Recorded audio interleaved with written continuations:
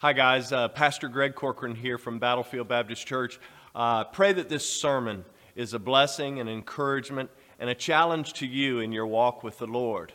Additionally, I just wanted to say that if we here at Battlefield can ever be a blessing to you, please don't hesitate to contact us. And the best way to do that is through our website at battlefieldbaptist.org. Again, I pray this sermon blesses you, encourages you, and that you'll fall more in love with God, more in love with His Word, and more in love with people. John chapter 10 this morning. Man, it's good to see you guys. It has been a busy week for me, and I don't know how your week has been, but it's been a busy week, and I'm excited to share what I hope will be an encouraging message for you today, and it'll be a blessing to you, and really, you guys are going to feel like, wow, this is a different kind of message. Well, as we draw our attention to Resurrection Sunday, I just want us to begin to kind of focus in on our Lord and Savior, Jesus Christ. Amen? And so John chapter 10 is one of those places that we can really see some neat things. And so hopefully this will be, as I said, a blessing and an encouragement to each and every one of us. And certainly it's been an encouragement to me this week. Let's look, beginning in John chapter 10. If you're there, look down with me to verse number 7. Verse number 7. And the Bible says, "Then said Jesus unto them, Verily, verily, I say unto you, I am the door of the sheep. And all that ever came before me are thieves and robbers. But the sheep did not hear them. He says, I am the door. By me, if any man enter in, he shall be saved, and shall go in and out and find pasture. The thief," verse 10, "the thief cometh not but for to steal and to kill and to destroy." Isn't that right? The thief cometh but for to steal, to kill, and to destroy. He said, I am come that they might have life, and that they might have it more abundantly. Look at verse number 11. He says, I am the good shepherd. The good shepherd giveth his life for the sheep. Let's go to the Lord in prayer. Father, we thank you for your word. We thank you for how it impacts our lives. And God, we thank you for the songs that we could sing about our belief and how we should praise the name of the Lord our God each and every day. And Lord, the reminder that nothing but the blood of Jesus cleanses us from sin. And so, Lord, I'm thankful that we're able to sing today, and I'm thankful that you've given us another opportunity to hear from you, from your word. And so, Lord, I pray that your word would fall upon the good soil of our hearts today. Lord, that we might be encouraged, and God, that we might go away from this place more in love with you than when we walked in. God, I pray that if there's somebody in this room, somebody that is watching, Lord, that and they do not have a relationship with you through Jesus, God, I pray that today will be the day that they will recognize your love and your goodness.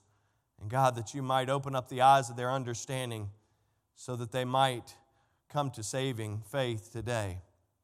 Lord, I pray that you'll be with me through the next few moments of time, that you'll be honored and glorified by everything that is thought, everything that is said, and everything that is done behind this pulpit. And Lord, we'll give you the praise for it in Jesus' name. Amen. Well, I was thinking this week, I think all of us have experienced our share of good and bad. Anybody experienced good this week? Let's take a poll. Anybody experienced some good?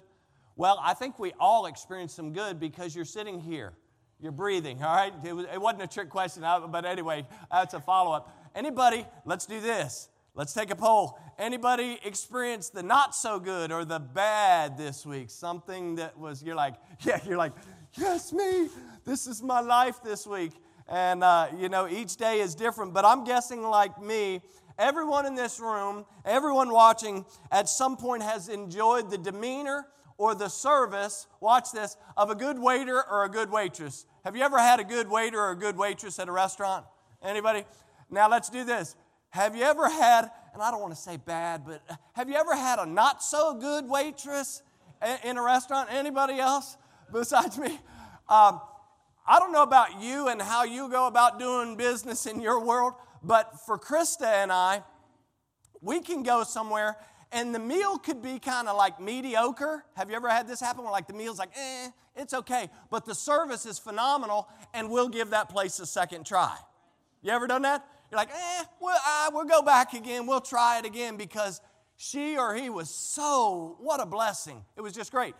But have you ever had the opposite happen where you go and the food is phenomenal, but the service is terrible, and you're like, nope, I'm never going back. That's the way, we've made decisions that way. To be sure, it doesn't matter really what occupation we're talking with, but I think we're always running into those who do a good job in their occupation and those who do not such a good job. In fact, I was thinking earlier, I've had the occasion, as many of you know, I've had my physical challenges in life, and I've had the occasion to meet doctors, some who are very, very good.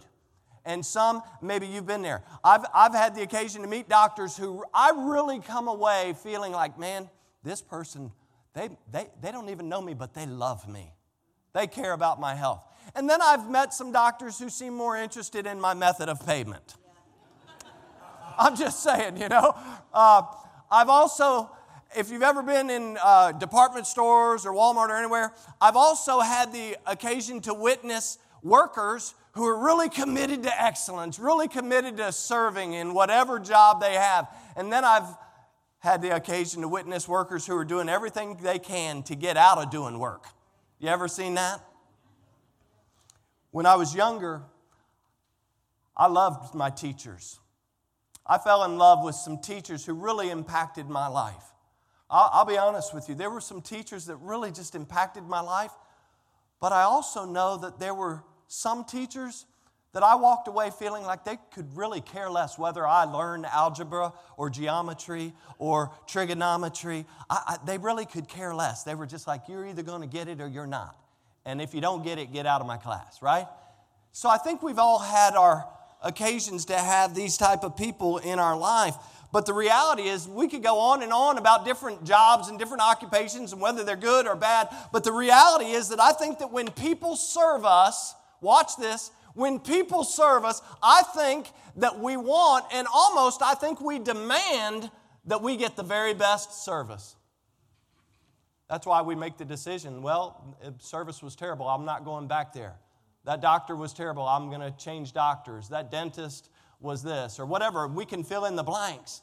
But the reality is we want the very best we can get. And the same is true when, watch it, here it comes. When you and I serve the Lord, He wants the very best from us. Last week we were talking, and I shared with you that as 2 Corinthians chapter 5 says, that you and I, we are ambassadors for Christ. And as His ambassadors, I think He wants us to do a good job. I don't think that we've been saved. I don't think Jesus died on the cross and saved us from our sin to say, hey, go out and just be a horrible witness for me. I think that when He says go into all the world and preach the gospel, that's what He means. I believe that He also wants us to let our light so shine before men. I believe that's what He wants from each and every one. And He wants us to do a good job along the way. Colossians chapter 3 and verse 17 says these words, says, whatsoever you do in word or deed, do all in the name of the Lord Jesus, giving thanks to God and the Father by Him. And if you go down just a few other verses, in verse number 23, it says, and whatsoever you do, do it heartily as unto who? The Lord, and not unto men. Yes, I believe God wants the very best from us, but I also believe that He wants the very best for us. And that's why God so loved the world. Watch this. God so loved the world that He gave His only begotten Son, that whosoever believeth in Him should not perish but have everlasting life. God wants the very best from us, but He has given us the very best in His Son Jesus. Amen? I think about James chapter 1. In James chapter 1 in verse number 17, it says that every good gift and every perfect gift is from above and cometh down from the Father, with whom there is no variableness nor shadow of turning. And so God is literally doing exactly what He asks us to do as His ambassadors. He gives us perfect gifts. He gives us good and perfect gifts, and He wants us to do the same. He wants the very best for us, but He also gives us the very best. Look back in our main text this morning, because in this text, we have Jesus making a couple of different declarations, and he declares himself to be a shepherd. And if you look in historical context, the job of a shepherd was to watch and to remain vigilant, always looking out for dangers or foes of any kind to protect the flock, okay? But a shepherd also was to protect and to defend the sheep when necessary. And since, here's a fun fact for you, sheep have no sense of direction. I was reading a commentary the other day, and what's interesting, said sheep have no sense of direction. So the reality is that the shepherd is also there to guide the sheep, because there could be fresh, accessible water in green pastures just over the hillside, and the sheep would just roam around and they would never get to it. And so that's why the shepherd has to lead them. In fact, it's been said that sheep cannot be driven like cattle. They cannot be driven like cattle or wild Mustangs or anything like that. They must be led.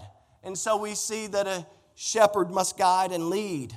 A shepherd cares for sheep. And many times I was reading that the shepherd, because they're out in the midst of really nowhere, that there's not a hospital or a veterinarian anywhere to be found.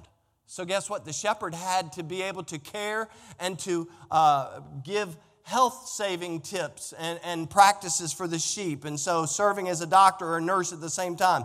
A shepherd is there to rescue or save the sheep that are lost. We can read that in Scripture. A shepherd provides the various needs of a sheep. And ultimately, a shepherd loves the sheep, because guess what? When danger comes, if the shepherd puts his life in harm's way, he may lose his life on behalf of the sheep. And so we see all these things. But look back in our passage, because Jesus doesn't simply suggest that he's a shepherd or a good shepherd. He says he's the good shepherd. And I was thinking about that, and I was thinking, okay, how can I draw that out?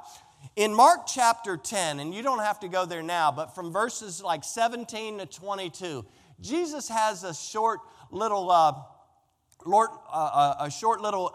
intercourse with this man who comes to him. He's a young rich ruler. And he comes to Jesus, and he calls Jesus essentially a good teacher. And Jesus turns around and says to the rich young ruler, he says, "Why call me good?" He said, "Because there is no one good except for God." Now, let's go back to our text. Jesus says, "I am the good shepherd." What's he saying, folks? He's saying, "I'm God." He's saying, "I'm God." Listen, I'm not only a good shepherd. I'm not only good at doing my job as an ordinary shepherd. He said, "I am God. I am the good shepherd, if you please." And you can see that from text. And so the good shepherd, or God, gives himself for his sheep. So let's look at how he gives every day himself for the sheep. So if you're a note taker, I want you to notice a few things with me. Number one, Jesus is deeply interested in his sheep. He's interested in you. He's interested in me. If you've never come to saving faith yet, he's interested in you today, and I'm going to prove that to you right here this morning. And so if you don't know Jesus, there's no reason for you to leave this place without Jesus today. Amen? Isn't that good? Hello, isn't that good? Yeah. I got news for you. An eternity apart from Jesus is not good. Think about this. An eternity apart from Jesus is no good. So if I can show you that the Good Shepherd is also the way to salvation today, from this text that I've already read you, there's a verse that he kind of intimates that. Man, we ought to be excited. It's such a blessing. But number one, Jesus is deeply interested in his sheep. So anybody, if you and I said, "You know what, I'm going to take up being a shepherd. I'm going to get me some sheep. And you know what? I'm going to retire from my job. I'm just going to be a sheep herder. I'm going to have a sheep farm. And I'm going to learn how to be a shepherd." Well, if you're going to be a good shepherd, lowercase g, lowercase s, if you're going to be a good shepherd, then you must first have an interest in the sheep. It's not just about buying a bunch of sheep, putting them out in the field, and we have some farmers here that know about taking care of animals, right? And it doesn't matter whether it's goats or chickens or sheep. You must care for these animals. Anybody have cats here today? Let's see. Come on, raise your hands. You're not proud of your kitty cats? Don't ask me if cats go to heaven. I'll not comment on that today. Because we know that all dogs go to heaven. Who has dogs today? All right, Edward, man, look at this. This is a dog church. Look, I said, who has dogs? And everybody started raising up their hands. Who has chickens? Got some chickens. Who has goats? You got goats? Does anybody have any sheep? Nobody? Well, if you want to be a good shepherd, then you must care for the sheep. Or if you want to be a good farmer, if you please, you must care for the animals under your care. And Jesus was interested, watch this, Jesus was interested in his sheep. This is going to sound crazy. Before we existed. He was interested, isn't that crazy? He was interested in us. He was interested in the sheep, if you please, before we even existed. You say, Pastor, where do you get that from? Well, Ephesians chapter 1. In Paul's introduction to the church at Ephesus, notice what he says in verses 3 and 4. He says, Blessed be the God and Father of our Lord Jesus Christ, who hath, watch it, blessed us with all spiritual blessings in heavenly places in Christ, according as he has chosen us in him, when? Before the foundation of the world. Before you were a twinkle in anybody's eye. Before you thought anything, before you said anything, before you were even in your mother's womb, he already was interested in you. Isn't that good? That's good, folks, because God's plan before the foundation of the world included his Son, watch this, being intertwined with the lives of everyone that calls upon the name of the Lord for the forgiveness of sin. That's such a wonderful, wonderful thought. This is what he does. More than 700 years, if that's not enough proof for you, say, well, that's one little passage. Thank you so much. More than 700 years before Jesus actually made his entry through a virgin's birth, right? Through being born of a virgin. More than 700 years prior to that, the prophet Isaiah said this in Isaiah 9 in verse number 6. Typically we read this at Christmas time. He said, For unto us a child is born, unto us a son is given, and the government shall be upon his shoulder, and his name shall be called, watch these names, Wonderful, Counselor, the Mighty God, the Everlasting Father, right? And the Prince of Peace. Oh, the peacemaker came on that night of nights when the angel declared to the shepherds, good news, good news. Peace has come into the world. Harmony has come into the world. What a great thought. I think about Colossians chapter 1 in verses 16 and 17. The Bible teaches us that by him were all things created. That means he was before them, but watch it. They that are in heaven, that are in earth, visible and invisible, whether they be thrones or dominions or principalities or powers, all things were created, watch, by him and for him, and he is before all things, and by him all things consist. I got one more passage. If you'll take your Bible, turn with me to Philippians chapter 2. Philippians chapter 2. We must remind ourselves that Jesus, as the good shepherd, is deeply interested in his sheep. Philippians chapter 2. Let me flip over there with you. Philippians chapter 2. When you get to Philippians chapter 2, look down with me at verse number 5. Verse number 5. And the Bible says, let this mind be in you, which was also in Christ Jesus. Plug. Here's a little plug. I always say this when I read this verse. If you want to have the mind of Christ, here it is. Let this mind be in you, which was in Christ Jesus. He has given us his mind through his word.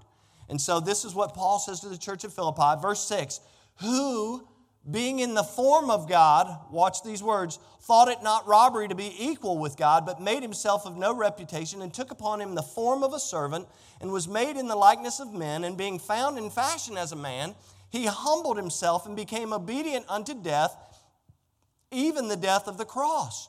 Wherefore, verse 9, wherefore God also has highly exalted him and given him a name which is above every name, that at the name of Jesus every knee should bow, of things in heaven and things in earth and things under the earth, and that every tongue should confess that Jesus Christ is Lord, to the glory of God. I don't know if you understand, but at the last verse, there's coming a time when every knee is going to bow. There's coming a time. Believer, unbeliever, it makes no difference. Every knee will one day bow. The passage here reveals just how interested Jesus was in becoming our good shepherd. What an amazing passage of Scripture. Look at verse number 6. Because in verse number 6, I'm just going to do a rehash on a few of these verses. Look at verse number 6. It tells us that Jesus was in the form of God. In other words, this word form actually points to the inner, essential, and abiding nature of a person or thing. That's what it's doing. And so here it's telling us that Jesus' inner, essential, and abiding nature was and is that of God. Why? Because He is God.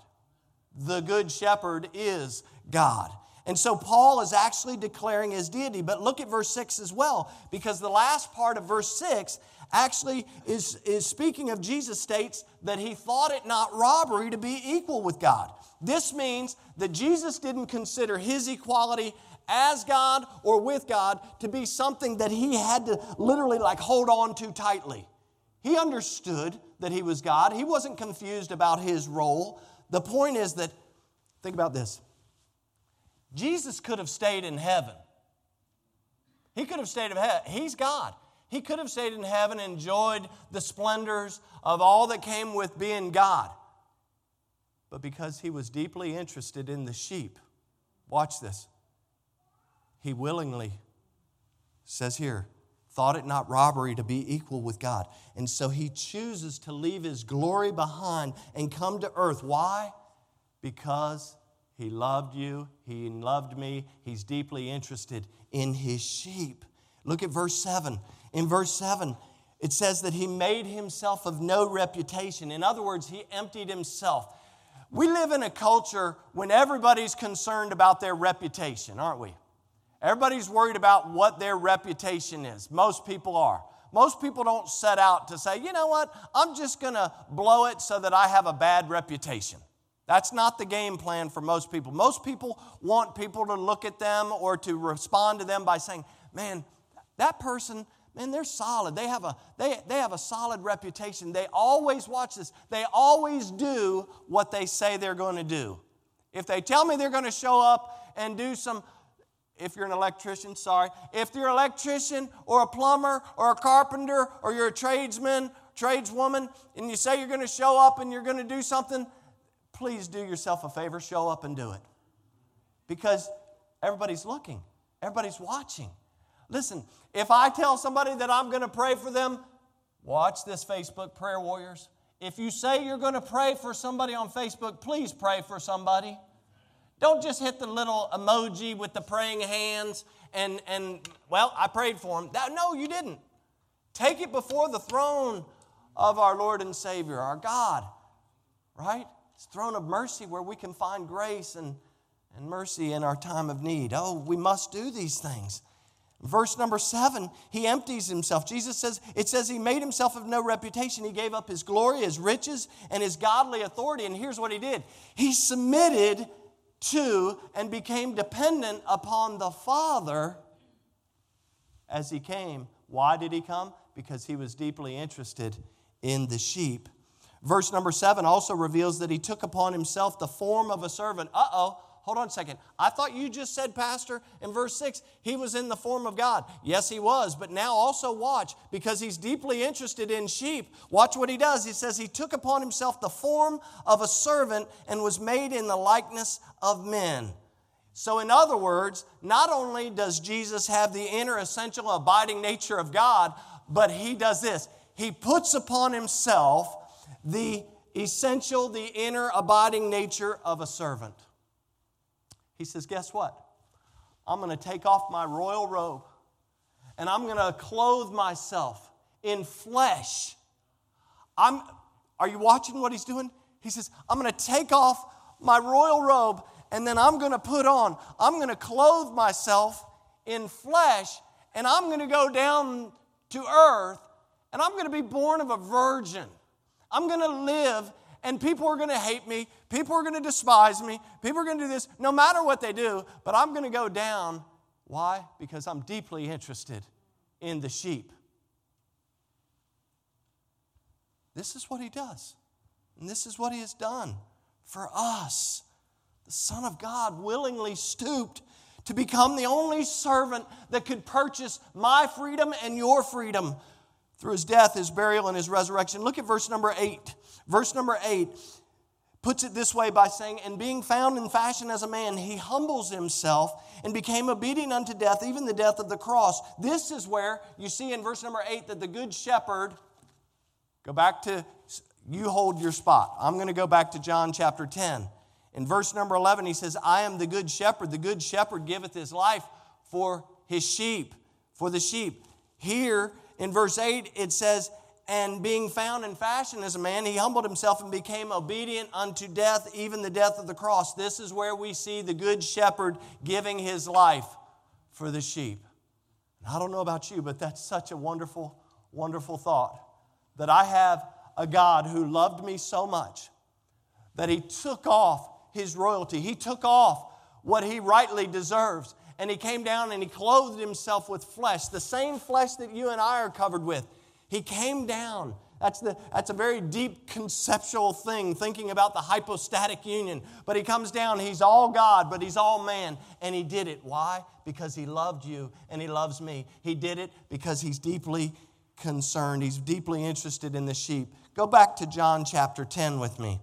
Because in verse number 10 of our text, Jesus says that the thief comes not but for to steal, to kill, and to destroy.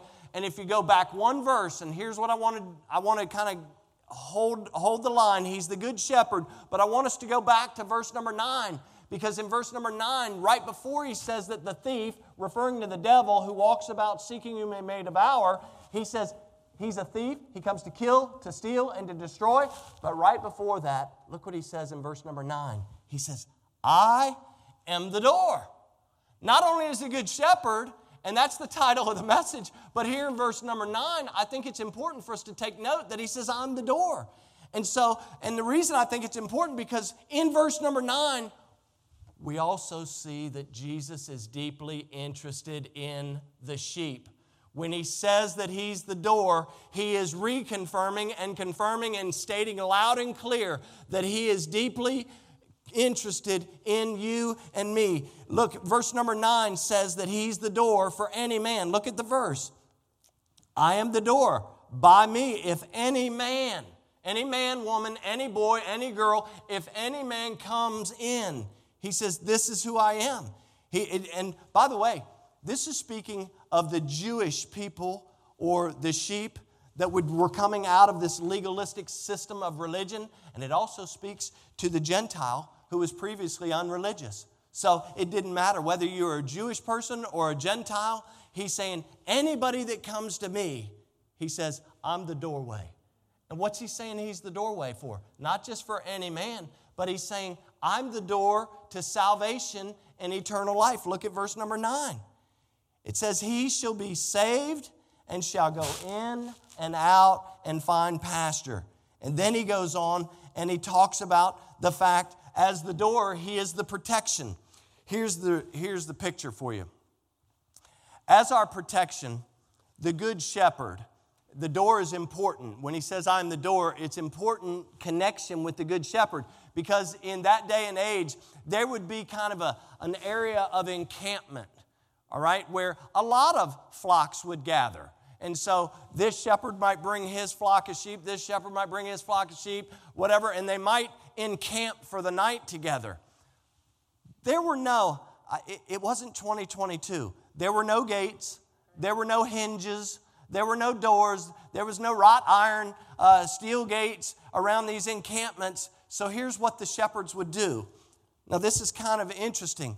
There would be an opening, and then they would typically pile rocks around where they would encamp. It would be kind of a protected area. It would have rocks or shrubs or anything to keep the wolves out and other creepy crawlers out, right?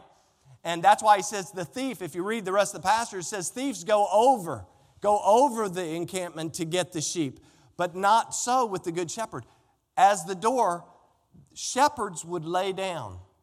Are you ready for this? They would lay themselves prostrate between the opening, so that anybody coming or any sheep going, they would be alerted to what's taking place, right?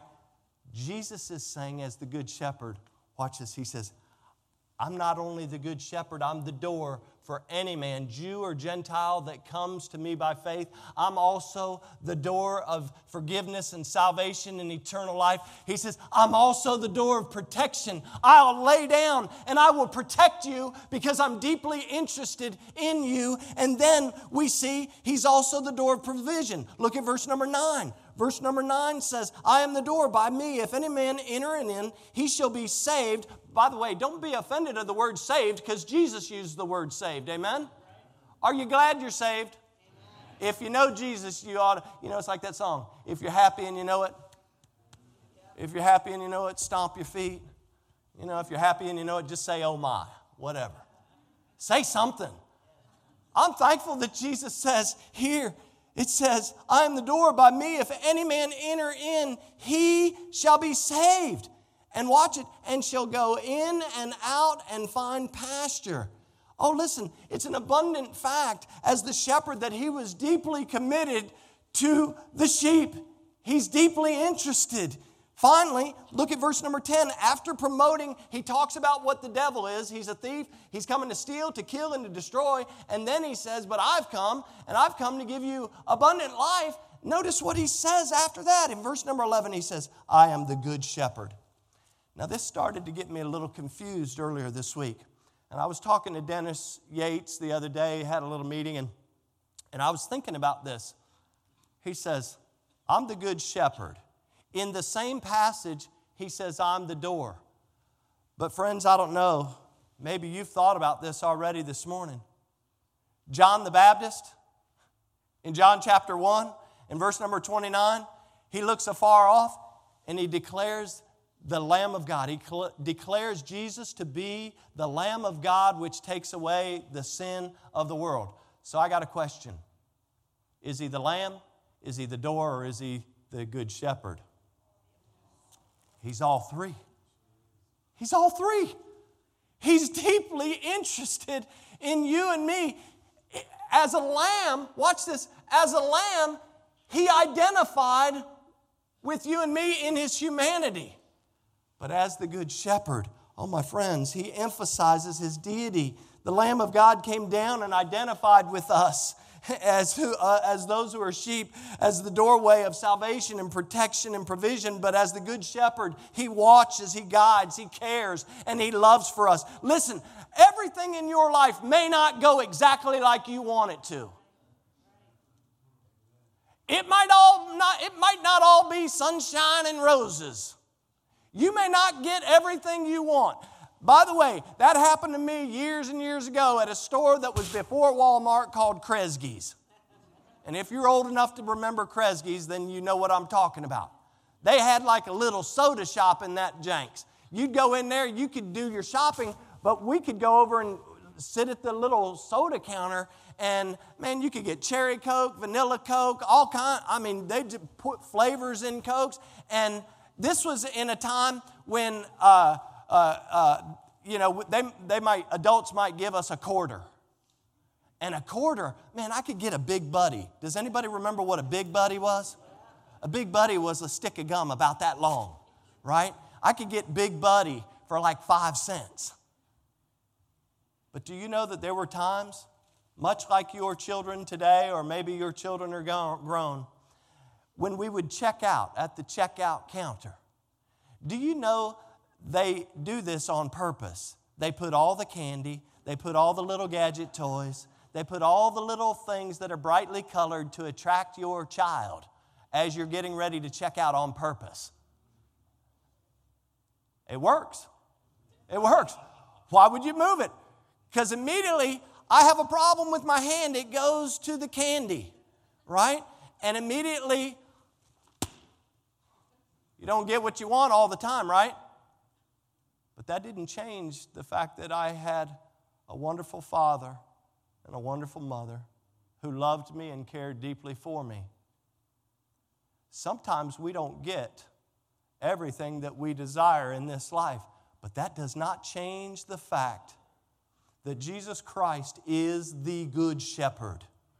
He is the door. He is the Lamb of God. Why?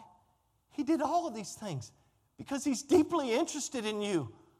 So when things go wrong, when things don't go according to plan, you can be sure that He is still the Good Shepherd. In fact, J. Vernon McGee, in talking about the Lamb, the door, and the Good Shepherd, he said, this sounds like a bunch of mixed metaphors, but it's actually one of the most glorious truths in Scripture.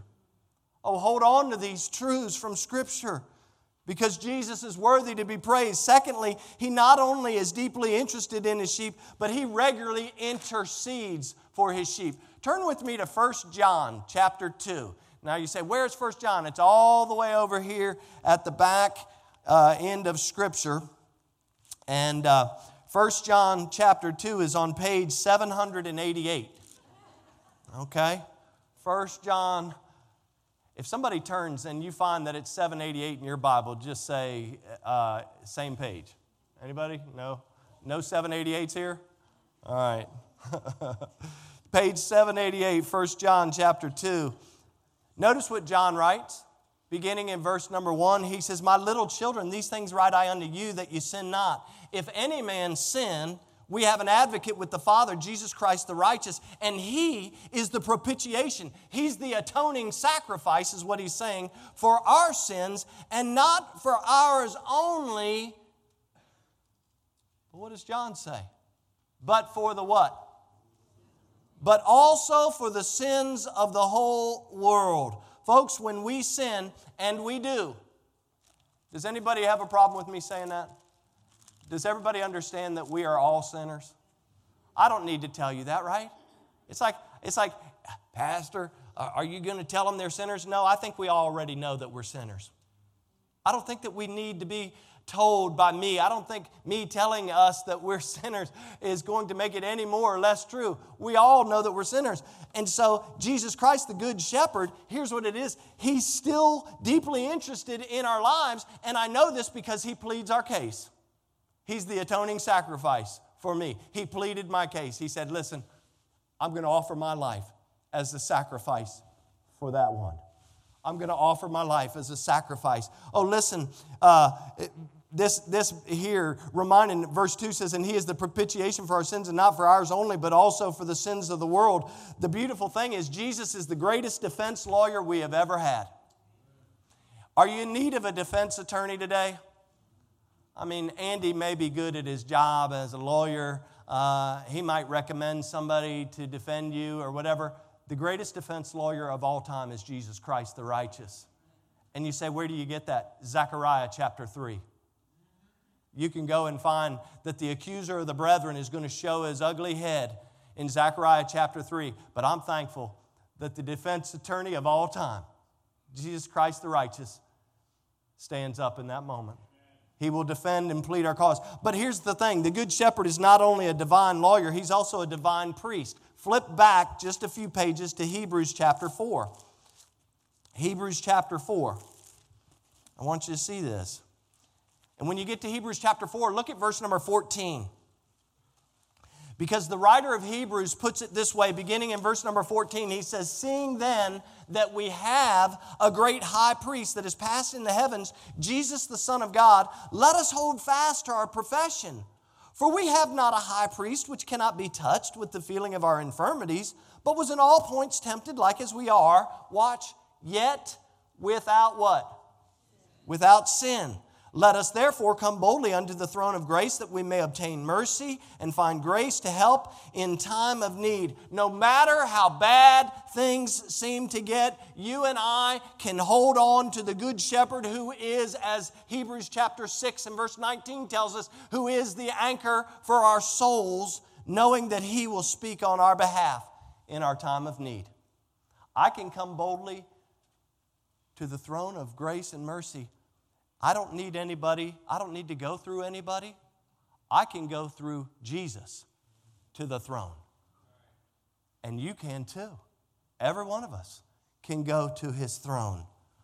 The beautiful thing is that He understands our frame, our weaknesses, our troubles, our temptations. Why? Because He came and He actually experienced in His humanity the same weaknesses, the same temptations, the same troubles, the same things that we go through.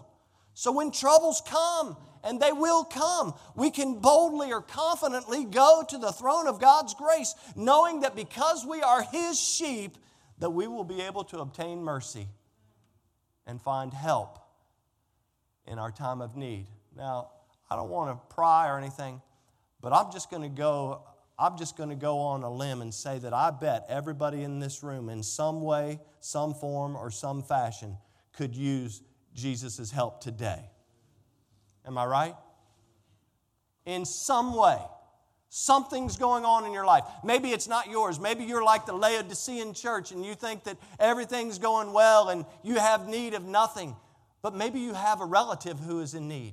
Maybe you have a coworker that is going through a trial right now. Maybe your next door neighbor is going through something. Maybe somebody you met at Harris Teeter or Wegmans or Walmart. Maybe you met somebody who is in desperate need of an answer from God. That's why we must go boldly.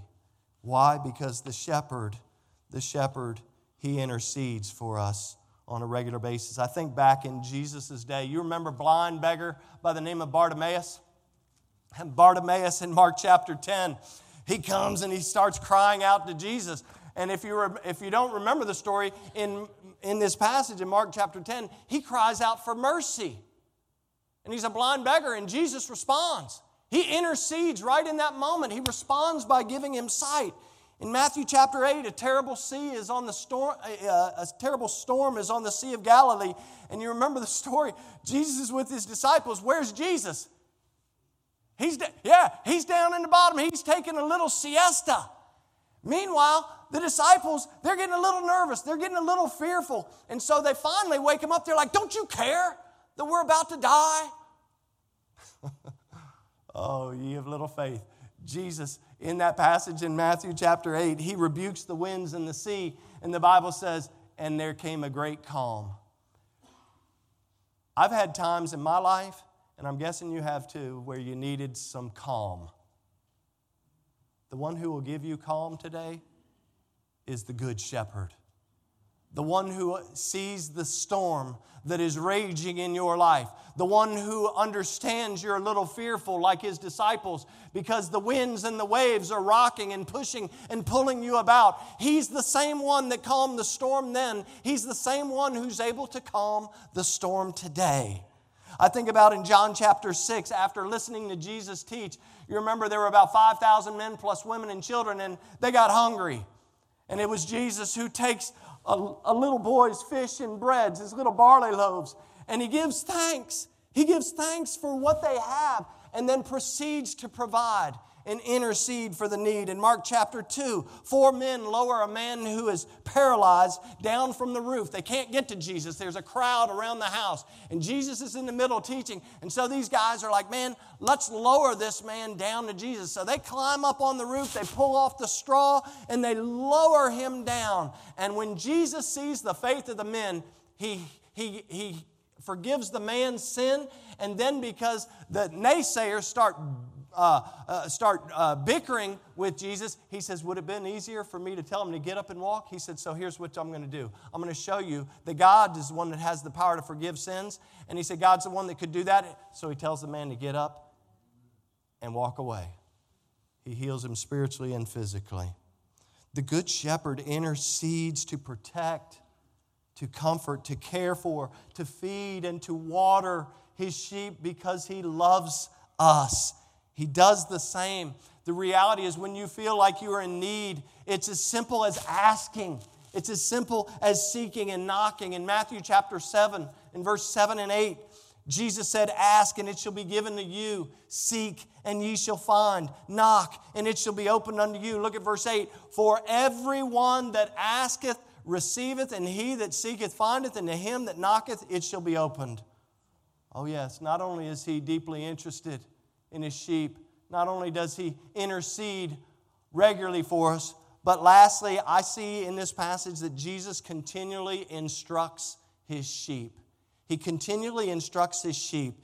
when he was on earth, the reality is Jesus was constantly teaching. He was constantly teaching his disciples. Even when the Pharisees came to him and they disputed with him, even when the Sadducees came and he told them, as I shared last week, that they erred because they didn't know Scripture, he was always teaching. And I find he's sharing with his disciples. You think about from John chapter 13, 14, 15, 16, 17. He's with his disciples on the same night in which he's betrayed. And in John chapter 16, remember, John chapter 13, he set the example for them. John chapter 14, he says, in my Father's house are many mansions. If it were not so, I would have told you. And then he goes on, he says, I'm the way, the truth, and the life. They're like, we don't know the way. And they're asking him. John 15, he says, I'm the vine, you're the branches. Then he gets to John chapter 16, and he says, hey, I got some good news, bad news. The world hated me before they hated you. At the end of John chapter 15, John chapter 16, he starts out by saying, hey, guess what? The world's going to kill you and think they do a favor. They're going to come after you. They're going to be those that come after you and kill you, and they're going to think that they're doing the world a favor because of it. Do you know the rest of the story, as Paul Harvey used to say about his disciples? The world did exactly as Jesus said they would do. But in John chapter 16, here's what I want to get to, because his disciples are really confused at this time. But in John chapter 16 and verses 12 and following, here's what Jesus says. He says, I have yet many things to say unto you. Stop for a second. In other words, I still have a lot that I want to teach you. You say, well, then why are you leaving? That would be like if you want to teach me something, why don't you hang out and teach me? Watch what he says. I have yet many things to say unto you, but you cannot bear them now. You're not ready. You're not ready to receive the other things that I need to teach you.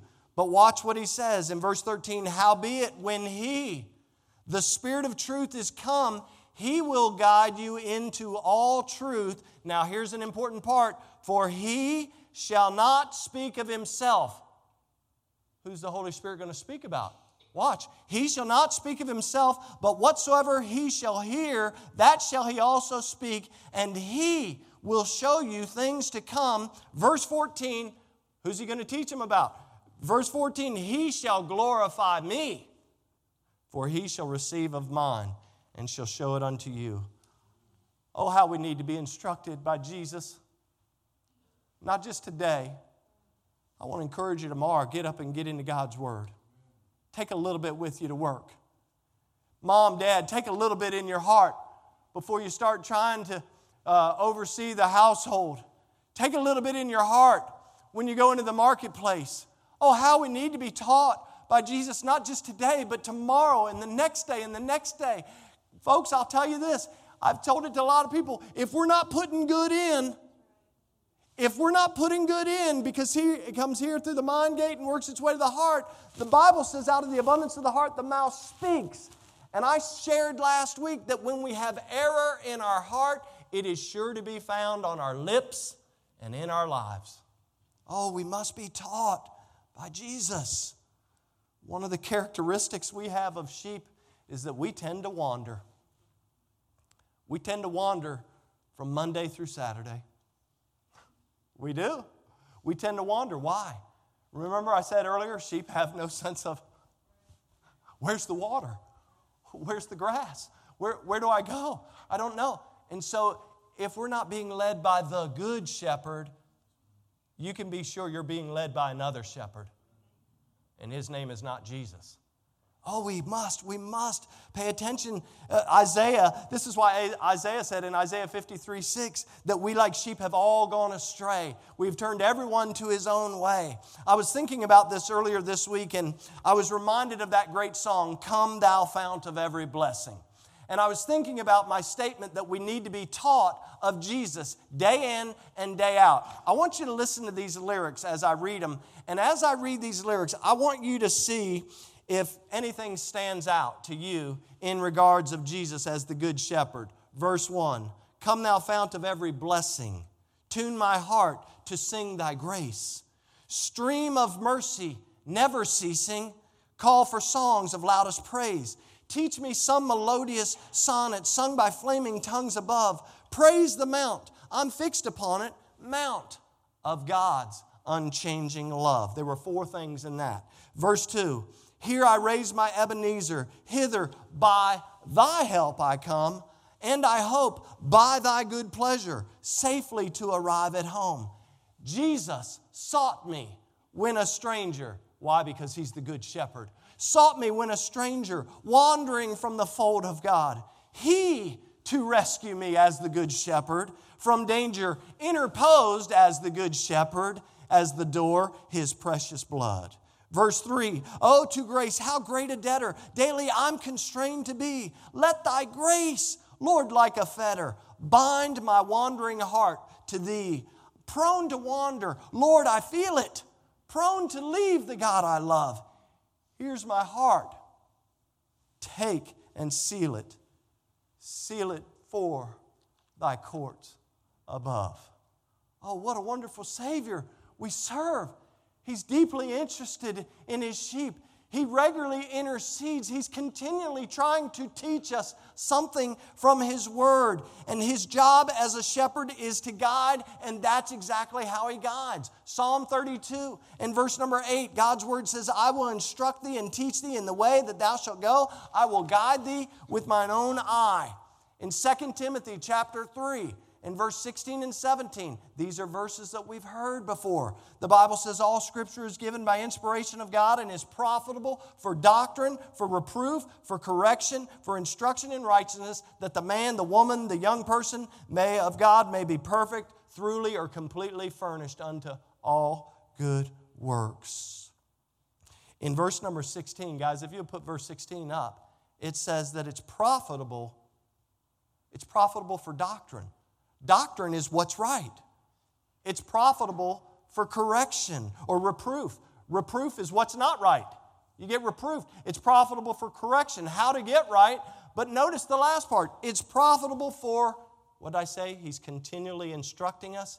Instruction in righteousness. This is the idea of how to stay right. You say, man, I'm always blowing it. A great help along the way is God's Word. When you feel like you're blowing it, stop. I tell people all the time, man, if you got an anger problem, the moment you feel like you're getting ready to blow up, just stop. Go to God's Word. Go to somebody. Call a friend. Phone a friend. You know, like that show. What was that show? Who Wants to Be a Millionaire? You know, we can poll the audience or get a 50-50 or phone a friend. Listen, when you feel like things are going sideways, man, you struggle with some temptation, stop and get into God's Word. Call a friend. Don't allow yourself to be pulled away from the instruction that God has for you. Turn with me to one last passage, Psalm 19, and then we're going to close. Psalm 19, because Jesus instructs us through His Word. In Psalm 19, I want you to see what the Bible says. When you get to Psalm 19, look down with me to verse number 7. Psalm 19. Look down with me to verse number 7. And I'm going to make some comments as I read. In verse number 7, the Bible says the law. That word in Hebrew is speaking of the Torah, which essentially means instruction. The instruction from God. So watch what it says. The law of the Lord is what? That means it's whole and complete. The law of the Lord is perfect. It means it's whole or complete. Converting the soul. Look here. The testimony or witness of the Lord, it says it is what? Sure. That means it's reliable. Making wise the simple. The statutes of the Lord, or the principles or guidelines of the Lord. Remember, we're talking about the Good Shepherd. His principles or guidelines are right. That means that they're actually correct. Rejoicing the heart. The commandment of the Lord is pure. It means it's clean. It's clear. Enlightening the eyes. Verse number 9. The fear of the Lord is clean or incorruptible here. Enduring forever. The judgments of the Lord are true and righteous. In other words, they're authoritative and all-sufficient altogether. Verse number 10 says, more to be desired are they than gold, yea, much fine gold, sweeter also than honey and the honeycomb. Moreover, by them is thy servant warned, and in keeping them there is great reward. When we're being instructed by the Good Shepherd, we can be certain that what we're being taught, we can be certain when the Good Shepherd is teaching us from His Word, we can be sure that what we're being taught is perfect. We can be sure that it's pure, it is sure, it is right, it is clean, it is true and righteous all together. All of these things are here and at our disposal. What a Savior. The Good Shepherd just keeps proving His goodness.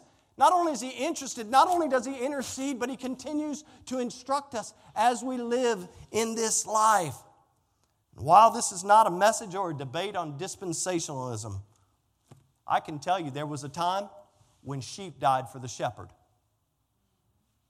You remember they'd come year after year, the blood of bulls and goats.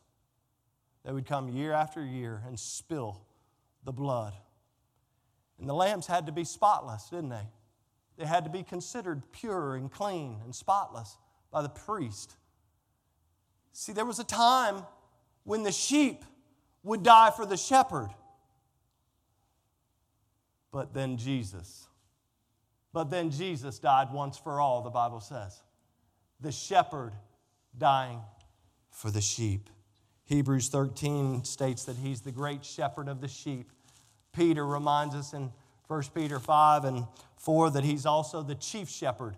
One day, and that's speaking future tense, one day we're going to meet the chief shepherd, amen? We're going to see the chief shepherd one day face to face. Today we can rejoice because Jesus is deeply interested in His sheep. Jesus is still regularly interceding for us. And Jesus is very concerned about the life we lead. And He wants to instruct us day after day after day. And so if you've never turned from doing things your way, like sheep, we don't have a good sense of direction. There's a way that seems right unto a man, or there's a way that seems right unto the sheep, but the way thereof are the ways of death. So maybe you've never turned from doing things your way, and you've never turned from that and said, you know what, Lord, I want to do it your way. Can I remind you that the only way that happens is if you also recognize Him as the door. He's the doorway. For a Jewish person, Gentile, it makes no difference. Anyone that comes to Him, He's the doorway of salvation, eternal life. And He's the Good Shepherd. He is the Lamb of God, the door and the Good Shepherd. And watch it, He's all three rolled into one. And He loves you. Would you pray with me? Father, we thank You. We thank You for this word of encouragement today. God, as we focus on Jesus, Your Son, the Good Shepherd, the door, the one who put down His royal robes and took on flesh and humanity as the Lamb of God, identifying with our need, He became like us without sin. Lord, He offers that open door that if any man enter in, the Bible, He says Himself that if any man enters in, that he shall be saved. God, what a wonderful promise from Your word that we can celebrate our Savior, the Good Shepherd, the door, the one who has done everything, the one who continues to do everything for us, if we'll just make use of it. Lord, I pray that in this room right now, that if there's somebody that has never walked through that door, that actually understands that You love them and died for them by sending Your Son, that Jesus died for their sins, if they understand that, they believe that, but they've never received the greatest gift of all, I pray that they would understand that if they will call upon the name of the Lord, that they will be saved. As He said, He's the doorway for the flock. It's pretty important what we do with that verse. Maybe that's you this morning. Maybe you say, Pastor, I'm not sure that I'm headed for heaven. I know, I hear what you're saying of Jesus saying He's the door and the Good Shepherd and that He died as the Lamb of God, but I've never taken advantage of that. I've never asked Him to be my Savior. But I want to do that right now. I'm not really sure how to do that. Can I tell you, it's not about a prayer, but it's about your faith. It's about your belief that Jesus is who He says He is. And by faith, you trusting Him and asking Him to forgive you and to come into your life and to become your Lord and Savior. Maybe right now you would just simply pray, Jesus, please forgive me. I know that I'm a sinner and I know that I need you. I know that I need to enter through that door. I know that you are the door. I know that you're the good shepherd. Jesus, please forgive me and come into my life. I thank you for saving my soul. I thank you for dying on the cross for me. Jesus, help me to live a life from this day forward that brings you honor and glory. And I'll give you the praise for it. Help me to get into your word. Help me to be the man or the woman or the young person that I need to be right now. And I'll give you the praise for all that you'll do.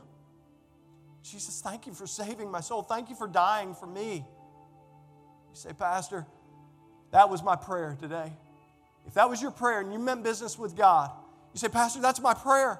I've never prayed and asked God to forgive me, but I did it this morning and I asked Him. And it's not about the prayer, but it's about your belief. It's about your faith in Jesus Christ as the risen Savior of the world. If that was your prayer this morning, would you just look at me? I'm not going to embarrass you. I'm not going to have you come up and sign a card, but would you look at me as a testimony of your prayer? Say, I meant business with Jesus today, the Good Shepherd, and I want to make it known.